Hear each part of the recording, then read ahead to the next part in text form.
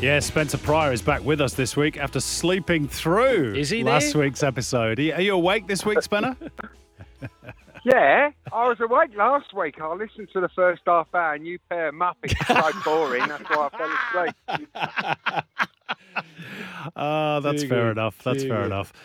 Spencer, let's before we get into the Premier League, I just want your thoughts on the Lineker affair. Of course, if you don't know, the Match of the Day host taken off hosting duties after his tweets about government policy and then reinstated. The football community seemed to pretty much speak as one on this topic.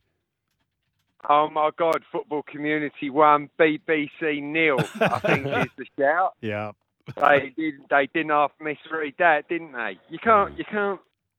Yeah. No, I'm glad that he's going to be back on the show, and it was great to see everybody getting behind him because everybody should be able to speak out about certain things. It's his social media platform, and they let him come out and speak about Qatar, didn't they? But oh no, when it's something back home, they tried to put the curtain on him, pull the curtain down. So. They let him go on Qatar and scripted stuff about what his thoughts on that. But the minute he came out and said about something back home, well, when the boss of BBC gives £400,000 to the Conservative Party, it's no wonder he wanted to stand up for his mates. But good on all the football community for getting behind him. Yep, all the commentators came out in support as well and refused to work on Match of the Day. And really, it is the thin end of the wedge. If you allow governments to dictate what public figures can and cannot say, then you're no longer living in a democracy. So thankfully, the BBC has seen sense, but I'm sure there's going to be a bit of fallout down the line. Let's talk about the action on the field. Arsenal got that dramatic win over Bournemouth last week. Sunday's performance rather more straightforward against Fulham, and they just keep clocking up the wins, don't they, the Gunners? Yeah, obviously after Man City went and won, which I guess we'll talk about in a bit, the fact that Arsenal then just put on a first half display like they did, and Fulham top 8 side, Craven Cottage, tough place to go and play. They absolutely blew them out of the water in the first half. It was such a good performance. They had one goal disallowed for an offside with VAR just before they then went on the route, and yeah, it was an insane first half performance. I wouldn't say they took they took their foot off the gas second half, but Fulham sort of tweaked their set up a little bit and tried to make a bit of a game of it. But it was kind of done by half time, and it was just beautiful football to watch, top football. And you mentioned Manchester City there. They've kept up pace with Arsenal. They were made to work hard for that win, though. Gundogan earning the penalty before Haaland scored his 28th goal of the season from the penalty spot. Can they keep up the chase, in both the league and the Champions League fronts? Hope so. I mean, you see, Pep's come out and had a little bit of a pop at Kevin De Bruyne, saying he needs to keep the ball a lot more to get his place back in the starting. So it's good when you've got Kevin De Bruyne sitting on the bench and getting frustrated because he's not starting. It was a tough game, and for some reason, Palace seemed to do well against Man City all the time, and they're fighting for their lives. It sounds ridiculous. I mean, they're 12th in the table, but they're only 3 points off relegation. They haven't had a shot on goal, one single shot on goal in the last 3 games, and it seems that they're trying to tighten up and be hard to beat rather than going and being open and trying to score. And look, they were playing Man City, who were going to dominate with the ball anyway. But, Palace didn't come out and have a go at all, like literally at all. Tried to frustrate Man City, see if they could get them on the counter. Man City nullified that and just dominated with the ball. But again, super hard. And until you've been in it, right, Broski, you know yourself, until you've played against 2 banks of 4 with a deep block, how hard it is to break that. It's so hard to break down. But, credit to Man City, they grinded it out. It was, and the goal, I mean, it was a corner and they just switched off for a second, literally a split second. Gundogan goes and gets it and earns the side a penalty, and it's a bit of a lazy challenge in the box. And that's a defining moment in the game. And there wasn't many chances. I think Haaland had one in the first half. He probably should have hit the target at least. But, sloppy moments defending, and it's cost them the game, Palace. And the title race is still on. 5 points between the two. Now, not a particularly good weekend for either Manchester United, who drew 0-0 at home to the bottom club Southampton, and for Liverpool, who were beaten 1-0 by Bournemouth. I mean, it's a head scratch. We've said this a lot this season about Liverpool. They go and beat Man United 7-0 one week and then lose to Bournemouth the next. Is that why you fell asleep last week? I didn't come on last week. That's the only reason I didn't want to talk to you, Frosky. He comes straight back on after. Mate, after you won 7-0, see all the old Liverpool players coming out this week, and everybody's wearing their Liverpool shirts again, and we're back.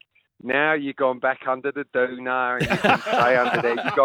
You got Champions League Real Madrid this week, and then your next 3 games, I think, are Man City, Chelsea, and Man City away, Chelsea away, and Arsenal at home. They're your next 3 league games. So good luck with those, my friend. It's going to be a tough 4 games for you, Scousers. But all the best. Oh, brilliant! It was look. The last time Liverpool played Bournemouth, they beat them 9-0. So it just shows the transition of where Liverpool are at the moment. And it's more their away form, right? I think they've won something like 3 out of 13 games away from home. Yeah. And their home form's been okay, but it's their stuff on the road where it's been letting them down. As for Man United, I mean, Casemiro getting sent off was obviously a real disappointment for him. I would argue that he's the second best holding midfielder behind Rodri in the league. If not, he's very close to being the best holding midfielder. And it was harsh in football 5-10 years ago when he probably wouldn't have got sent off for what he did. But he's a big loss for them now. And because he got sent off earlier in the month, he's now going to get an extra game ban. So I think he gets like a 4-game ban. Wow. It's a big loss for Man United going on their running. So, yeah, you're right. They're moving forwards, and then suddenly there's a blip, and it just opens the door again for Tottenham and for Newcastle to try and pick them off. Tottenham won against Nottingham Forest. Harry Kane and Son Heung-min finally back on the score sheet together in the same game, and a win for Newcastle over Wolves as well. So Spurs in 4th, 48 points. Newcastle 5th, 44. Liverpool 6th, 42. Now, I wanted to finish off just by asking you a question about this relegation race is extraordinary. You mentioned Palace in 12th, 27 points. Then it's Wolves 27, Forest 26, Everton 25, Leicester 24, West Ham 24, bottom 3, Bournemouth 24, Leeds 23 and Southampton 22. So there's only 3 points between Bournemouth in the relegation zone and Palace in 12th. I mean, you can throw a net over all of those clubs and say any 3 can go down, but which 3 are going to go down in your opinion? I knew you was going to ask me that, so I was having a look at it. Earn your money. I think Southampton, Bournemouth. I think Southampton, Bournemouth, and then I think one's going to get dragged into it. Who's the one? I hate to say it. You're not going to say I think Leicester. Oh, wow. That's you off the Leicester. Christmas card list at King Power.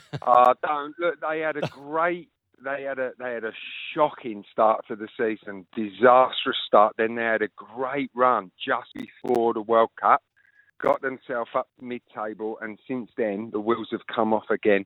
They're losing their home games. They're not scoring goals. It's not looking good for them, and the natives are getting restless, and there's talk of, do we want Brendan Rodgers out? But I'm not sure they're going to get rid of him because of I think he did an amazing job given the financial restraints he's been working under and the players they've been selling. Yeah.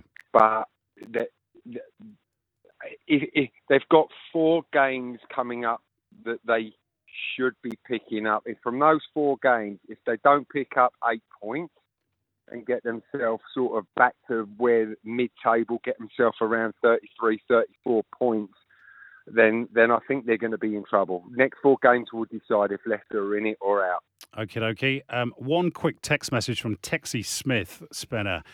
He says, now I know a little bit about Spenner's Cardiff City contract. I want to know a whole lot more. Did Spencer or his agent read the contract before signing it? Now, people don't know, this is when you had to eat the sheep's testicles under Sam Hammam. That's correct, isn't it? Yeah. Well, funny, like I was representing, so my agent was Mick Maguire from the PFA. Yeah. So the PFA did all my contracts. So we got this thing, and I went down there and we were speaking, and we were looking to get the contract done. And for those that don't know, the Welsh are called sheep shaggers, right? Or that's what people from England call them anyway, right? So Sam wanted to play on that, being from the crazy gang. He's like, it's a bit of fun. We'll have a bit of fun with this. So we want to put in there that at the owner's request, you have to eat sheep's testicles and you have to have a physical liaison with a sheep. So classy stuff. I said, go on, stick it in. I said, go on, stick it in. So Mick sort of said, are you sure? Mick goes, are you sure? I said, come on, it's a bit of fun. Anyway, we went to a fans forum up the Rhondda Valley. So we went to a fans forum, and lo and behold, they turned up with this big kebab thing full of sheep's testicles. So I did eat the sheep's testicles.